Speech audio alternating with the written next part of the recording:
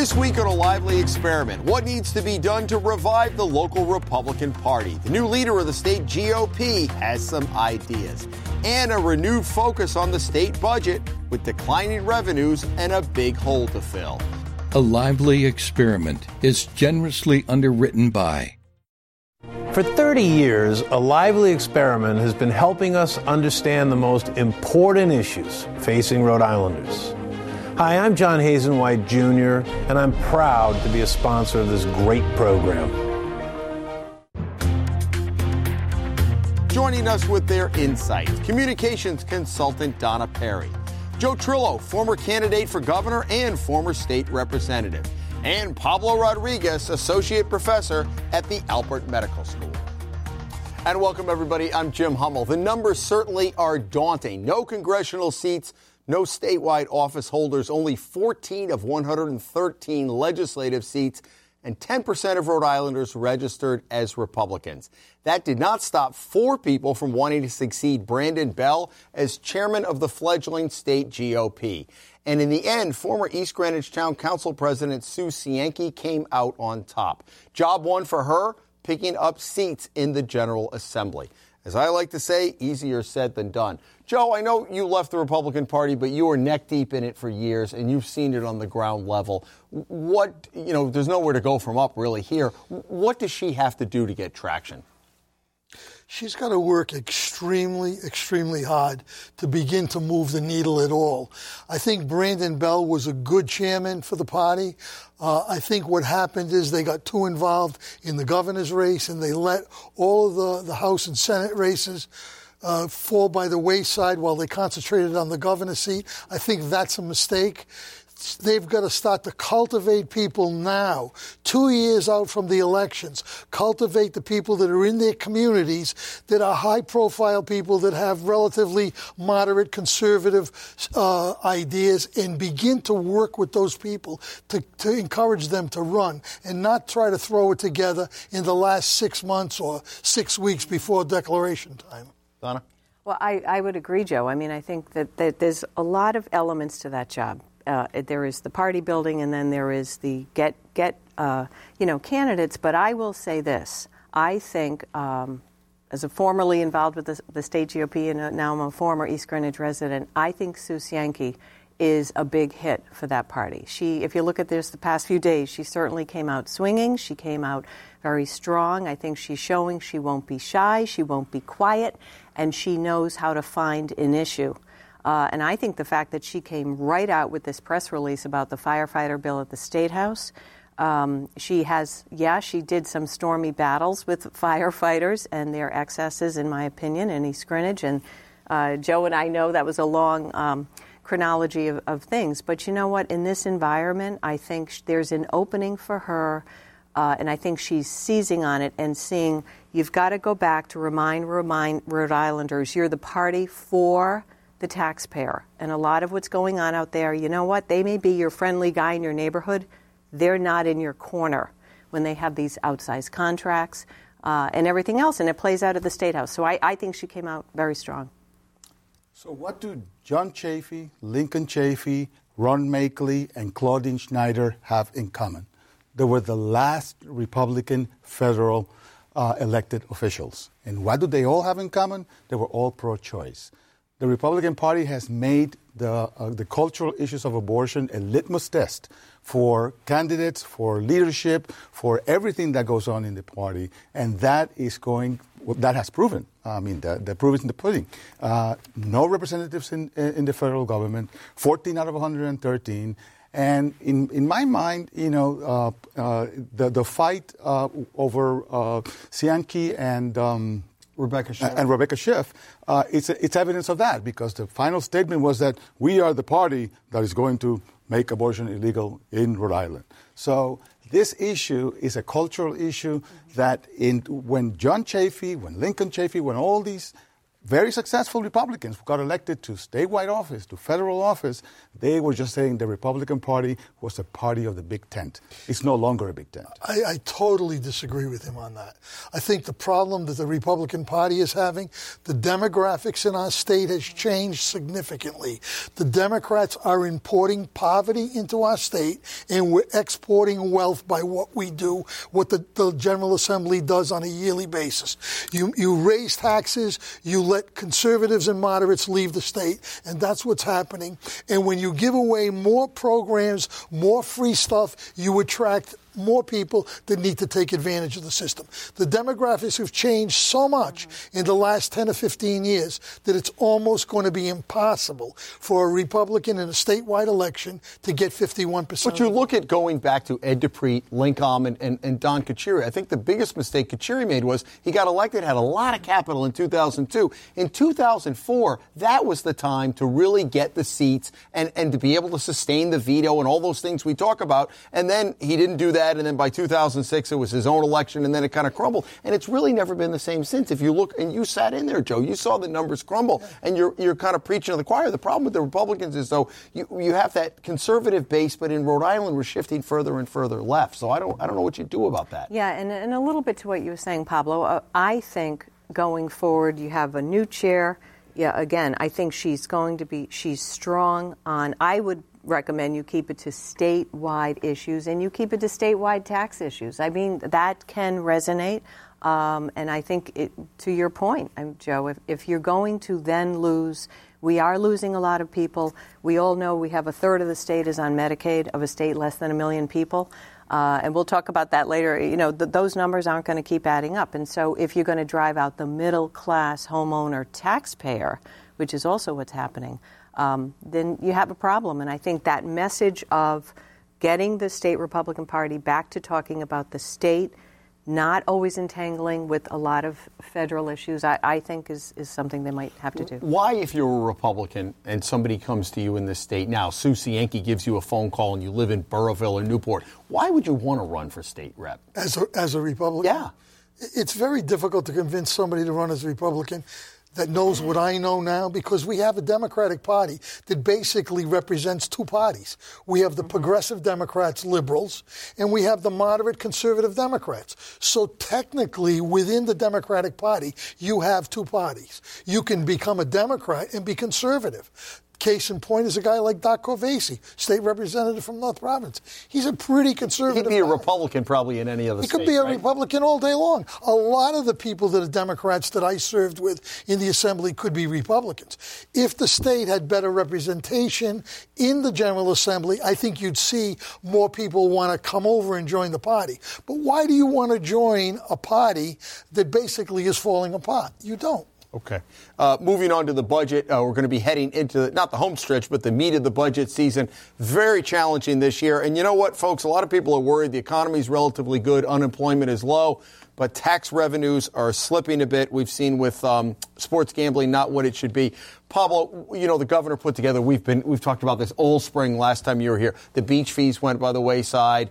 I wonder there's some storm clouds on the horizon here. And I have somebody up at the State House who told me this is the worst year they've seen in a long time.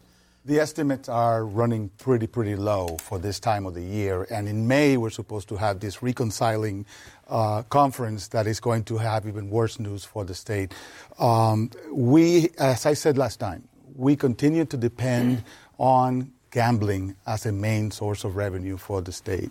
And when you put all your eggs in a basket of gambling, you can lose your shirt. And that has been proven, true. Is that why they call it gambling? And that's what they call it, gambling, exactly. And I think that there's a need for a restructure of the state. There's no doubt about it. And it's not just the state, but the actual cities and towns. I mean, Providence with $1 billion liability for the pension. This is all coming home to roost. And at some point, we're going to have to take very, very difficult decisions in terms of our budget, in terms of the cuts that needs to be made in the budget, but also in our ability to raise revenue. We have to raise more revenue. There's no way that you can do it by just cutting alone. I disagree with him again, and we have to raise revenue. I don't think we have to raise revenue. The problem is we spend like drunken sailors. That's what the Democrats do. They spend. We're going to have another windfall of money from the sales tax we're going to collect on Internet sales. And generally speaking, I would say, I don't want to pay more sales tax on Internet sales, but I'd be happy to pay more on Internet sales if I knew the money was going to go someplace other than just feeding the dinosaur. And that's what we do. We feed the dinosaur. This is more money to help the unions get more benefits, to keep the pension system alive. And what the Democrats have allowed to have happen, we're on a collision course, a death spiral where it's going to break at some point. And until it breaks, I don't think it's going to get fixed because nobody's backing down and saying, we got to put people on 401ks and stop promising them we're going to take care of them with full life insurance for the rest of their lives. Not to hurt anybody that's in the system, but stop moving forward. And that message of stop moving forward has been out there for the last 10 years. Hang on, Donald, what do you want to say? Yeah, what I want to say is that we need to invest in the right places, okay? Education in the state is really in the tank. And until we can get education fixed where kids can get a job that pays a living wage, we're not going to move anywhere. We had 62,000 people on Medicaid expansion.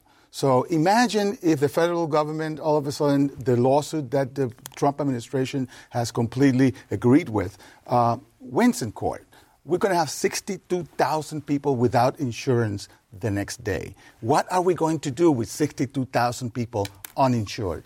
These are the things that sometimes people think, we just cut Medicaid, we just cut this and cut that.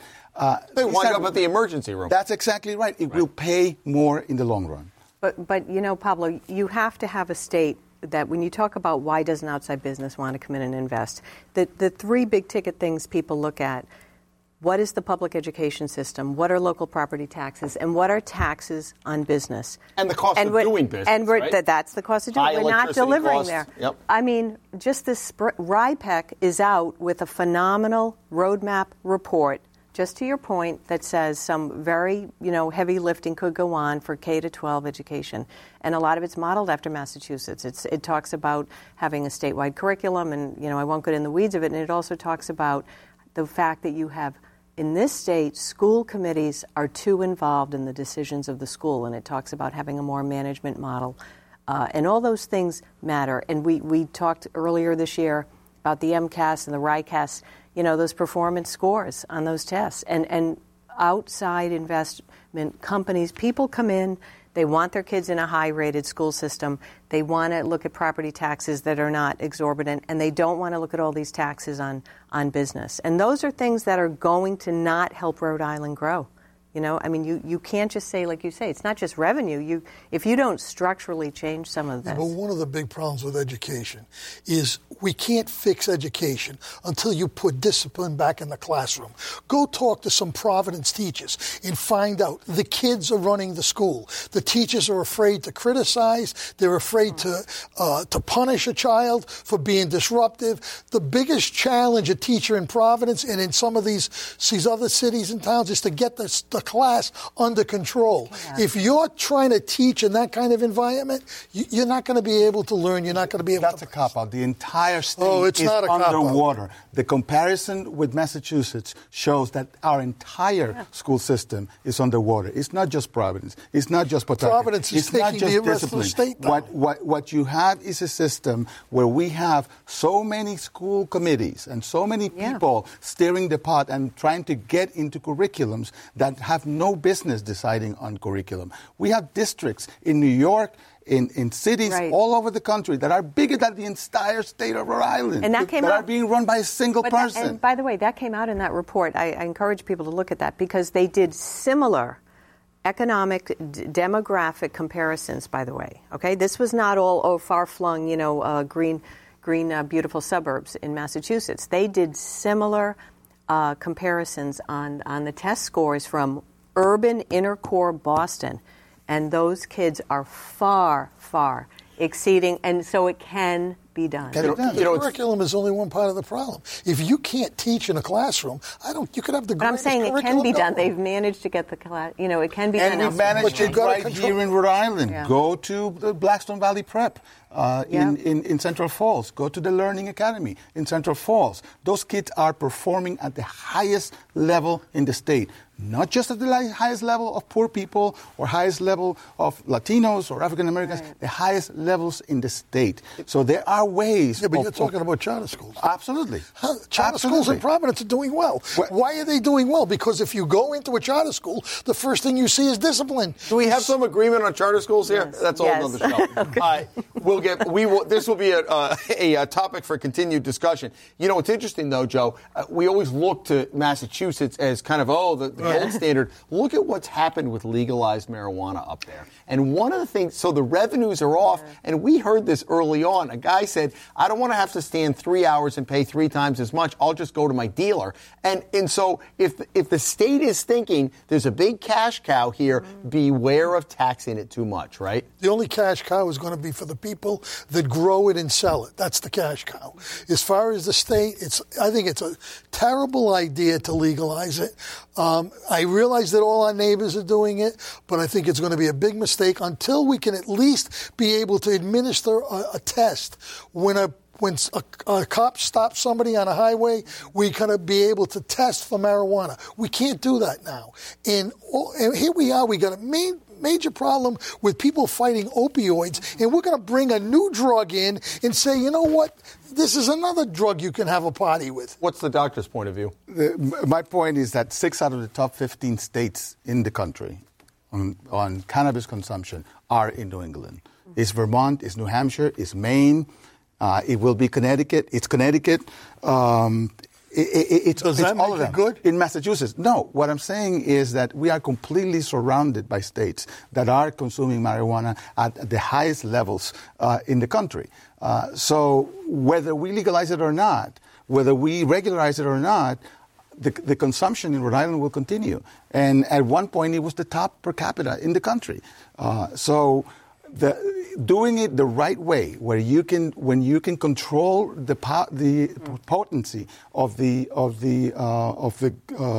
plants that are being grown and the products that are being produced, controlling it for the consumption of children, and there's not a blood test, but there are training for police officers that can actually detect when somebody is impaired. Well,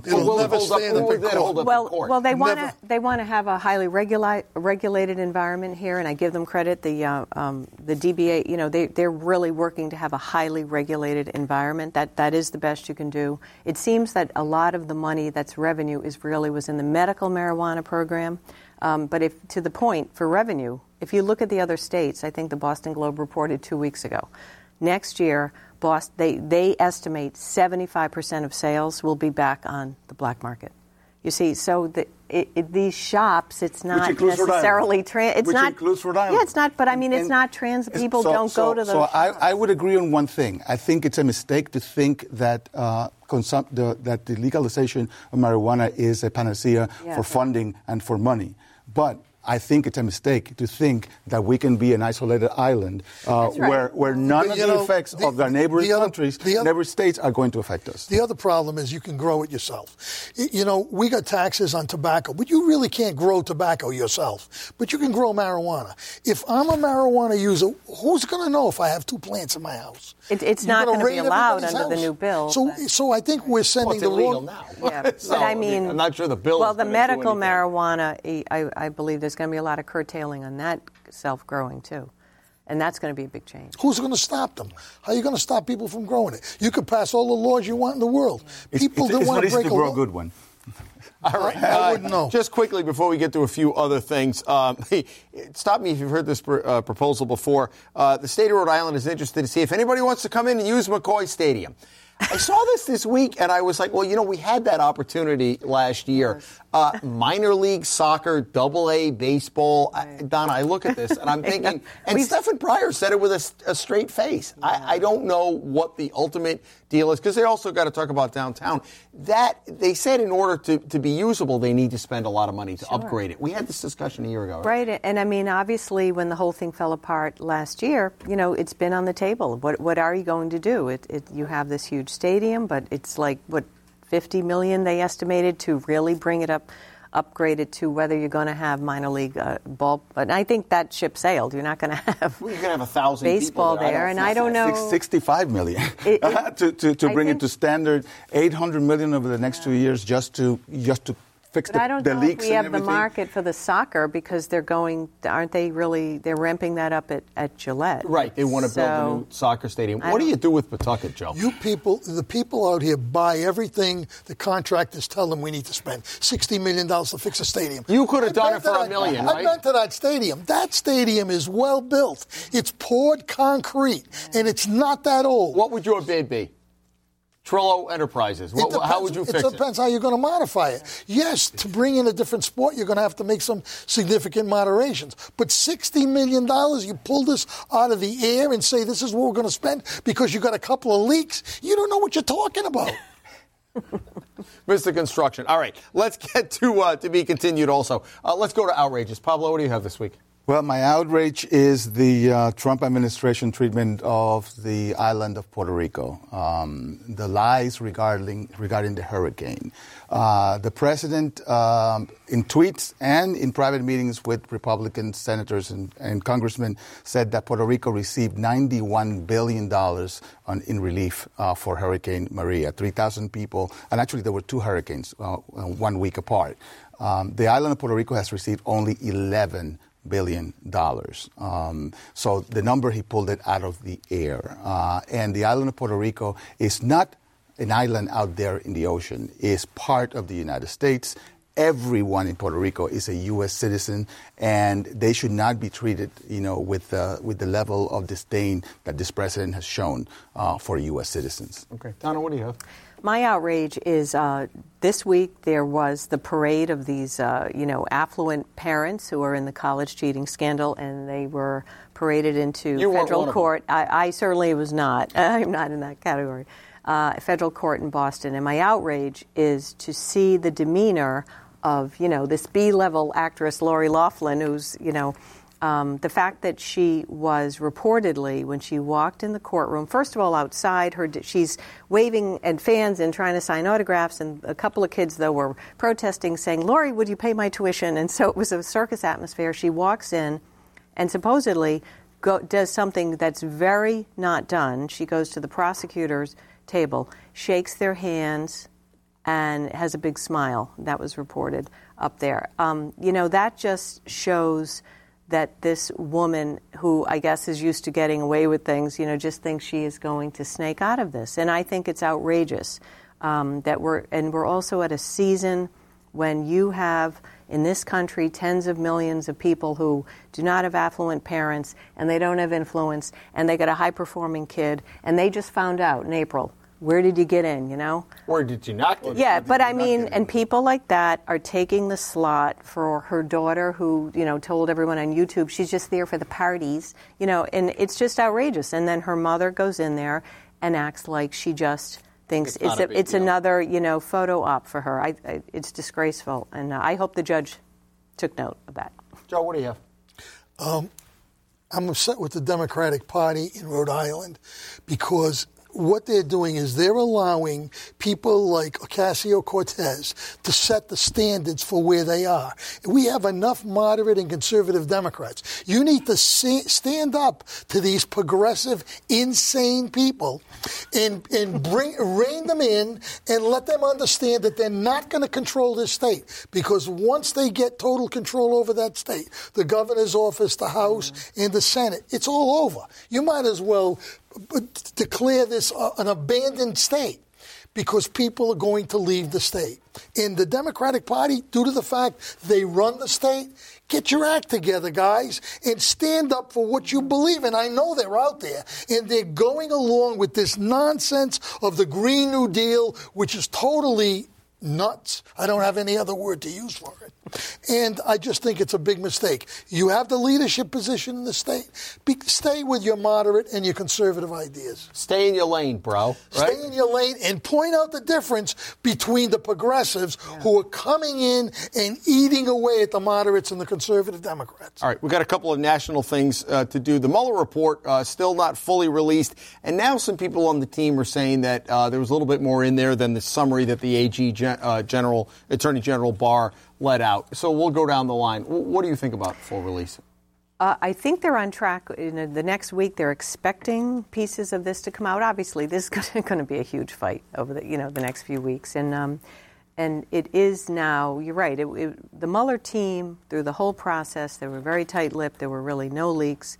They're obviously there's a lot in there, and they're a little angry but the public perception now has been created that, no collusion and no obstruction, or he runs around the country saying that. So I think the public perception is that that's where the report stands. Why wouldn't you want to see the whole thing released?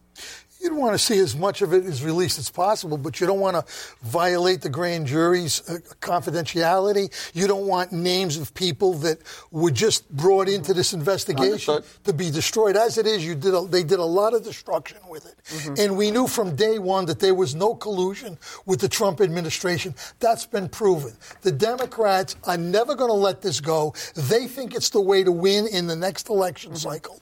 And they're going to keep pounding on Trump. They can get the report released. Whatever they do, it's never enough. The bottom line is get on with your life, accept the fact whether you like him or not, he's your president. And he's actually doing a heck of a good job. Just don't listen to him, don't watch him, and don't pay attention to his tweets. And you just look at a great life. Just look at the results that he's got. I happen to have a leaked copy of the redacted report. Mr. Barr is going There's nothing to see. That's right. Move along. Right. Listen, grand jury testimony can be released with a court order. So this has happened before with Congress. The Starr report was released in its entirety. The Congress sees confidential and classified material every day. So there's no reason why this report cannot go to Congress. The only thing that they did. Everyone is playing a game. Trump is not playing a game. Trump is not playing a game. Come on. Trump is president. He's winning the game. There's no reason why this should not be released. The American people have said it. The Congress voted unanimously to release the report. So all the people in Congress, including Republicans, are wrong for wanting to see this report. Everyone wants to see this report. It should be released. Joe? I totally disagree with them. No matter what they release, no matter what's in that report, they're going to pick it apart. They're going to zero in on nonsense, going after his tax return, going after bringing more people in. It's a charade that they're playing at the detriment of this entire country if they don't release it, and what's going on right now is guys that think like you are killing this country, killing the country. Oh, come on, Look at what he's done for his family. You have the lowest unemployment in history. Don't release it, what you will have is more conspiracy theories. Nonsense. It's going to have more that's because politics. They're going to keep doing exactly what they've been doing. Set you free. Is keep knocking him down. I predict there'll be limited. I predict there'll be limited release. There will be the release. I don't think Barr ever said they're not going to release it. There'll be a lot of redactions, and they're going to fight about it right to November 2020. All right, maybe they can borrow Pablo Sharpie for the redactions, folks. That is all the time we have. Oh, boy, that's all the time we have. Donna and Joe, I know, Joe, it only seems like we just got here. And Pablo, thank you for coming. We look forward to having you back. And, folks, we look forward to having you back here next week. It's always lively as the lively experiment continues. Have a great weekend.